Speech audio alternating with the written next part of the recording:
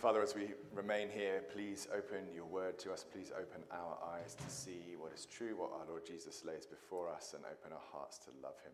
In Jesus' name, amen. Saeem, this mic sounds very hot. Could you turn me down a little bit here? Thanks. Is that better?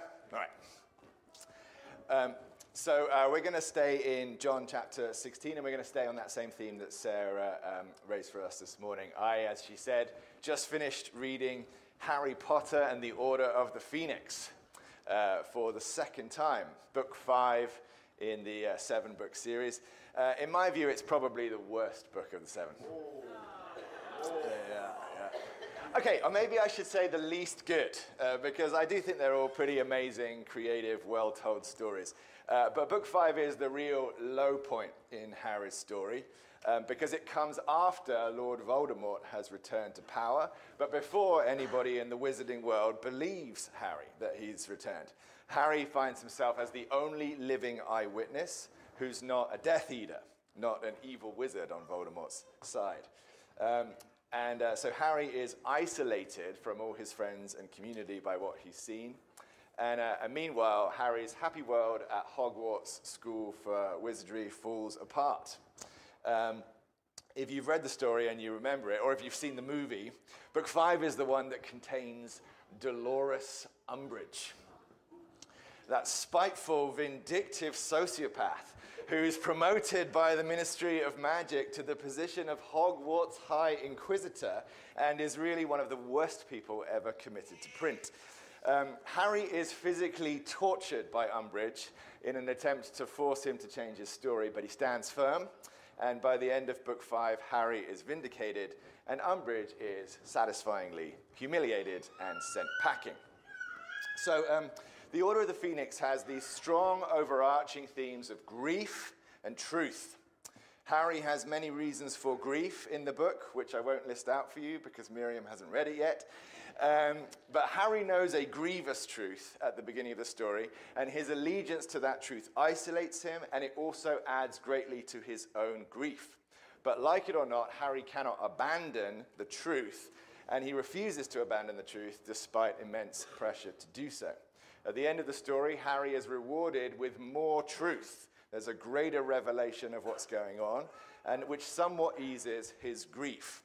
So we've got these patterns of grief and truth are really strong in that book. And those are the patterns that we find in John chapter 16. So I want to explore those patterns with you today. Grief and truth. It's the way that truth can cause grief, and then the way that truth answers grief. Like it or not, we cannot and must not ever give up on the truth, because the truth will win in the end. So grab your Bibles, black Bibles in the pews in front of you. We find page 902, and it's John's Gospel, chapter 16, looking at the first 15 verses. Page 902, John 16. So first we'll talk about how truth can cause grief. Second, how truth answers grief. And then finally, why the side of truth will always be the winning side. So first, truth can sometimes cause grief. This is the message of John 16, verses 1 through 4. Jesus said to his disciples, "I have said all these things to you to keep you from falling away. They will put you out of the synagogues. Indeed, the hour is coming when whoever kills you will think he is offering service to God. And they will do these things because they have not known the Father nor me. But I have said these things to you, that when their hour comes, you may remember that I told them to you." So this sounds in their ears as a clear warning, a siren warning them that trouble is coming. Jesus says, "I have said all these things to you," and by that he means his teaching about the hatred of the world at the end of chapter 15. We heard about that last Sunday. So because of their decision to follow Jesus, they will meet with the world's scorn, rejection, and opposition. Here, at the beginning of chapter 16, Jesus clarifies the form that opposition is going to take. He says it will mean excommunication from the synagogue and then even murder. Both very severe, painful experiences. And they will come to the disciples because they have believed and stood firm in the truth. And this is not going to be a small deal, but a big deal. Jesus sees the need to warn them ahead of time because he's concerned in verse 1 that some of these men, even the 11 faithful apostles, might fall away. In other words, he's concerned that they might give up on their belief, on the stand they have taken for the truth, after everything they've seen, because of the immense pressure and the pain of persecution. So Jesus warns them and also reassures them, opposition and rejection are coming. Be ready. And Jesus' warning and his prediction came true in their lives almost immediately.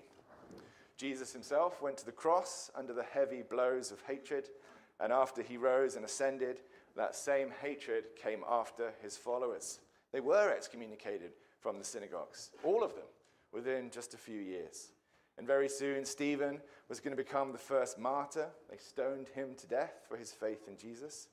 Saul, who watched this happen, rejoiced that he was among the group who was doing the work of God.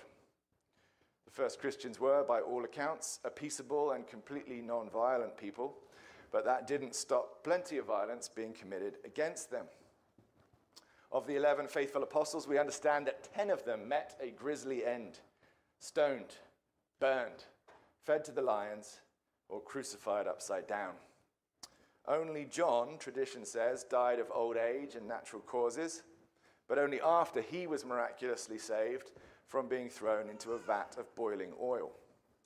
Suffice it to say, the warnings of Jesus came to pass for all of those first 11, and for many, many millions of followers since. Today, standing up and saying that Jesus is the Son of God can be a death sentence in Yemen or Pakistan or Somalia and a dozen other countries. It means almost certain imprisonment in a concentration camp in North Korea, and it can get you thrown out of India, China, or Turkey. The organization Open Doors, that tracks trends of Christian persecution, reports that 5,621 Christians were killed for their faith last year, which is about 1 every 2 hours. So the warnings of Jesus keep coming true. And as Jesus says in John 16, this is no kind of evidence that Christians are wrong, quite the opposite. It's pretty compelling evidence that we're right, that we stand in the truth. Jesus says in verse 3, they will do these things because they have not known the Father nor me. So think about it. I'm sure you yourselves know people that you disagree with about some pretty important things. Take, for example, the community of flat earthers in this country. Think about it, though. Does their stubborn insistence that the earth is flat arouse in you a murderous hatred? No, it does not. You just roll your eyes and you let them be, right? And the world is, in general, happy to roll its eyes and let very bad ideas be. Hinduism and the caste system, yeah, you can believe that if you like. Reincarnation and nirvana, no problem. Yoga and praying to the sun god, oh, that's just fine. Crystals and palm reading and summoning the dead, go right ahead. But Jesus, oh no, not Jesus. Anything but Jesus. Go be a hippie or a druggie or a sun worshiper, but don't be a Christian. Why the special treatment? Why the special hatred? 5,621 people did not die last year for believing the earth was flat. My answer to this won't surprise you, but I challenge you to come up with a better one. The reason that this is the only belief that's so widely hated and persecuted is because it's the only one that's true. We'll tolerate any kind of lie, but we won't tolerate the truth. And so, as Jesus says in John 16, opposition is not evidence that you are wrong. It's evidence that you are right. But it is nonetheless painful. Be ready. Thankfully, in this country, there's freedom of religion. And none of us are risking our lives by being here this morning. But you still do have to suffer from friends, family, and co-workers hating what you believe. They might not say it to your face, but they say it with their face. You and your boyfriend aren't going to move in together before you get married? You believe that those fables written in an ancient book are actually true?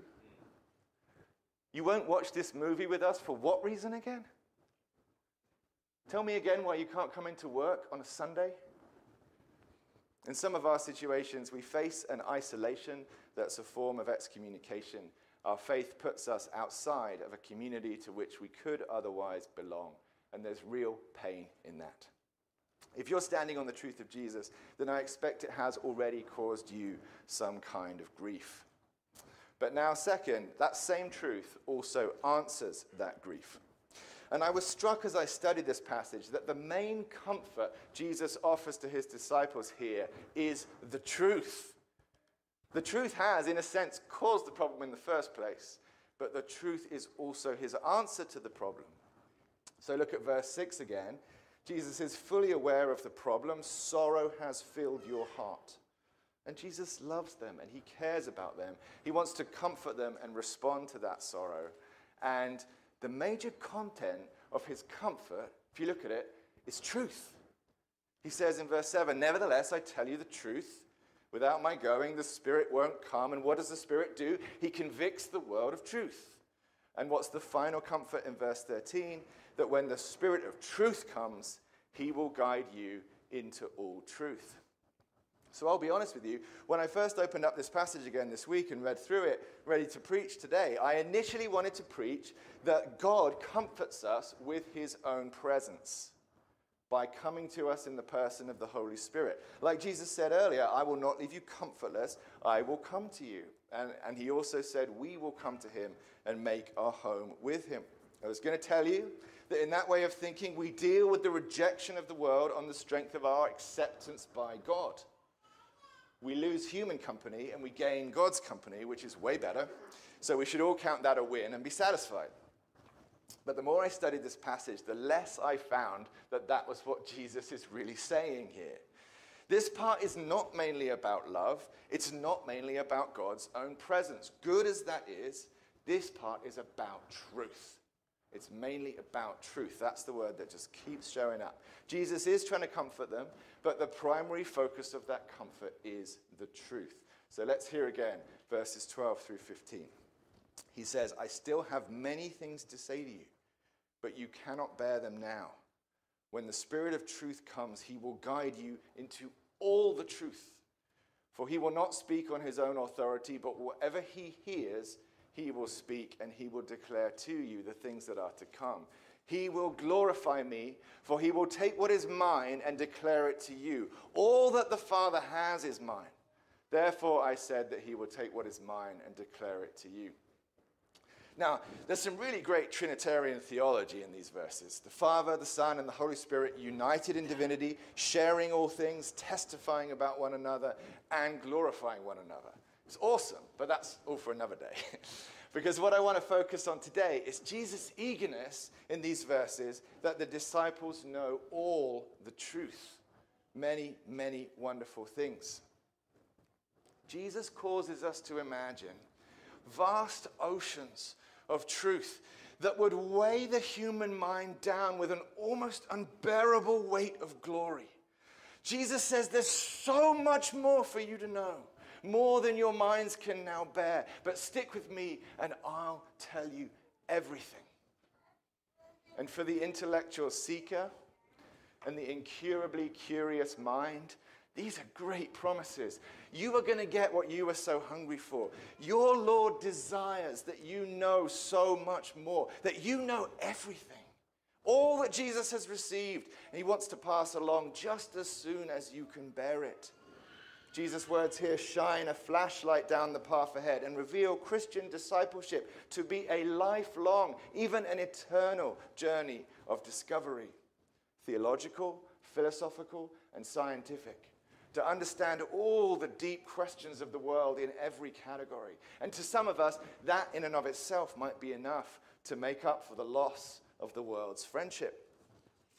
In our literature, there are plenty of epic stories out there about people who leave everything behind and strike out on some voyage of discovery, risking death and terrible suffering for the one reason that they might know the truth. Are we going to join their number? Because that, Jesus says, is the shape of the Christian life. The further we journey down the difficult road of discipleship, the more we know the truth. the more we understand God and the way he made this world. Think about Peter and John and Paul. They were fishermen and simple folk. They set out on this difficult and dangerous journey. They started with only Jesus and everything he had taught them. They followed the Holy Spirit, the Spirit of truth. They walked for years down a road of painful persecution that included beatings and stonings and bloody execution. They walked for years down this road of truth and love that Jesus says is the real path to enlightenment. And they emerged as some of the wisest men the world has ever known. They saw visions of angels, visions of heaven. They spoke about the distant future of this world. The letters of the New Testament are pure gold. Here is understanding. Listen to them. Don't listen to the pompous blowhards like Karl Marx and Immanuel Kant. What do they know? Sitting in their comfortable armchairs, philosophizing about the world. They know nothing. They have not taken one step down this road of discovery and illumination. They might have had high IQs, but in terms of actual wisdom and understanding, they did not take one step. They did not know Jesus. And Jesus is the first step.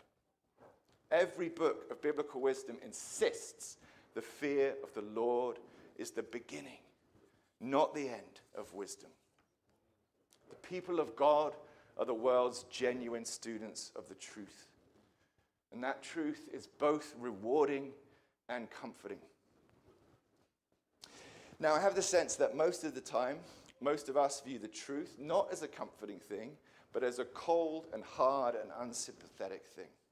We sometimes talk about the bare truth as the cold, hard facts. And we caveat difficult statements we feel the need to say by starting, to be honest, or to tell you the truth, as if we expect that what comes next is going to be a gut punch and not a comfort. Sometimes we shy away from talking about difficult things altogether, like painful experiences in our lives or subjects where we fear we're not in the right. And we have conversational no-go areas with our close friends and family. And all of this is perhaps due to our view that the truth is a hard thing, a stern thing, not a soft thing. We know we might have to face it someday, just not today, please. But here, when Jesus talks about the truth, it's a comfort, not a bludgeon. It's healing, not harmful. He ministered to his disciples in their weakness and in their sorrow, using the truth, coupled with the promise of more truth. And I wonder if we shouldn't be comforting one another in our pain, using more often this tool of truth, by reminding each other again of the gospel, of who we are and what is true, and also reminding each other that more understanding is coming our way just as soon as we're ready to bear it. All right, so we've seen that the truth can cause grief and also that truth answers grief. Now finally, the side of truth will always be the winning side. Stick with the truth, just like Harry Potter. Don't give up, and you will surely be vindicated. I want to come back up to verse 7, where Jesus says, "Nevertheless, I tell you the truth, it is to your advantage that I go away. For if I do not go away, the Helper will not come to you. But if I go, I will send him to you. And when he comes, he will convict the world concerning sin and righteousness and judgment. Concerning sin, because they do not believe in me. Concerning righteousness, because I go to the Father, and you will see me no longer. Concerning judgment, because the ruler of this world is judged." When Jesus says the Helper, we know that he means the Holy Spirit. And he says in verse 8 that the Holy Spirit is going to convict the world. Let's dwell on that for a moment here. The Holy Spirit is going to convict the world. That's a good promise. That is wonderful news. Convict does not mean judge or punish or condemn. Convict means change their minds. Convict means bring them to understanding that they were wrong and bring them to humble repentance and a different decision. Jesus says the job of the Holy Spirit is to change the world's mind on 3 points specifically, on sin and righteousness and judgment. which are big and important points. And on each one, the world has a wrong view about itself and a wrong view about Jesus that both need to be corrected. The representatives of the world throughout John's gospel are the Pharisees, so we're going to use them as an example for each point. But their example is generally followed by the wider world that rejects Jesus. So first, on the subject of sin, I'm wrong about my own sin when I ignore it, justify it, excuse it, or treat it as something unimportant. And the Pharisees did this routinely. They called other people sinners, which was in direct contradiction to what Jesus taught, that everyone is a sinner in need of forgiveness. I'm wrong about Jesus when I don't believe him, as he says in verse 9, which is to accuse him of being a sinner, at least a liar, which the Pharisees did outright. In John 9, they say of Jesus, "We know that this man is a sinner." Furthermore, not to believe in Jesus is in and of itself a sin, because the light has come into the world, but men love darkness instead of light, because their deeds were evil. Thankfully, the Holy Spirit convicts us and sets us right about sin. He teaches us that we are all sinners, and our sin is a big deal. Jesus is the only sinless one. He came down to rescue us from sin. That's the first essential conviction of Christianity. Second is about righteousness. Jesus said in verse 10 that it's because I go to the Father and you will see me no longer. Righteousness, it means the right way to live, living the human life in the good and just way that God designed it to be. And we are wrong about ourselves if we think we're already doing this, just like the Pharisees who were self-righteous and justified in their own eyes. At the same time, they were wrong about Jesus by declaring his lifestyle unrighteous and condemning him to death. So Jesus going to the Father refers to his resurrection from death and his ascension into heaven, both of which vindicated that he was actually the one who was right about righteousness. His life was pleasing to God, and he could show the way of righteousness to other people. Jesus' departure into heaven left a hole behind that the Holy Spirit now fills, the role of teacher. The Holy Spirit now convicts us of righteousness, that we do not naturally live to please God, but we can learn to live to please God by following Jesus. And then finally, there's the conviction about judgment. And this word for judgment is strongly negative. It means accusation or condemnation. We are wrong about ourselves when we think we won't be judged, never brought to account for our sins, either because we don't deserve it or because there's no righteous judge at all. The Pharisees, of course, felt very secure in their high status as Abraham's descendants and were sure no judgment was going to come to them. But Jesus taught otherwise, and for it they condemned him to crucifixion, wrongly deciding the Son of God was worthy of judgment. But there was another player in this game, wasn't there? Satan, who Jesus calls in verse 11 the ruler of this world. Jesus died on the cross not to condemn the Pharisees and others who put him there, but to save them, and instead to condemn his true enemy, Satan. On the cross, Jesus bled and died, but the real fatal blow was dealt to his enemy, Satan. Satan, who showed his true wickedness and depravity in orchestrating the act, unmasked himself to reveal his unspeakably repulsive face. For all his talk of individual autonomy and freedom, the real fire in his belly was a vicious hatred of God, indeed of all that was good and true and just and beautiful. Satan's act of deicide is eternally condemned, not just by God, but by any decent rational person. And the Spirit convicts us all through the cross that judgment is surely coming to all of us as it came to Jesus, but all may now be spared because of the death of Jesus. That's what it means for the Holy Spirit to convict us of sin and righteousness and judgment. And the Holy Spirit has convicted me. And I repented with tears and turned around, and he has convicted you too, most if not all of you, and brought you to new life. And in his work of convicting the world, he's really doing quite a good job so far. More than 2 billion around this planet convicted so far. From a start of just 11, the truth is winning.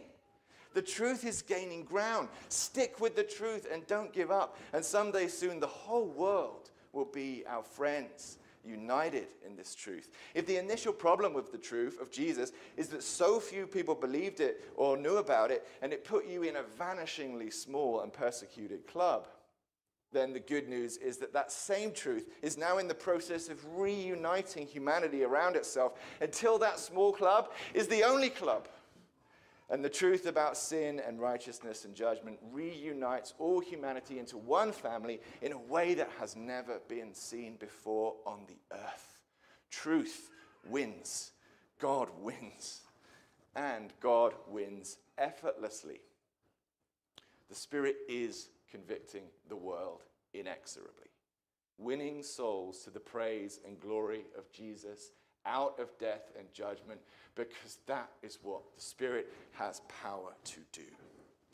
As our God plays his hand of cards onto the table, he does it not as the anxious gambler in the Vegas casino who's just staked his mortgage on the next turn. Our God plays cards as a father playing against his 4-year-old child with the perfect, cool composure of someone who knows he cannot lose and can win with his eyes closed. And the truth is, God doesn't actually want to beat you. He wants to let you win if you will acknowledge that he is Father and cannot be beaten. When all is said and done, the truth is our friend and our very good friend. The truth may cause us grief temporarily, but it is also our chief comfort. And in the end, when truth wins, the servants of truth will win with it. Amen.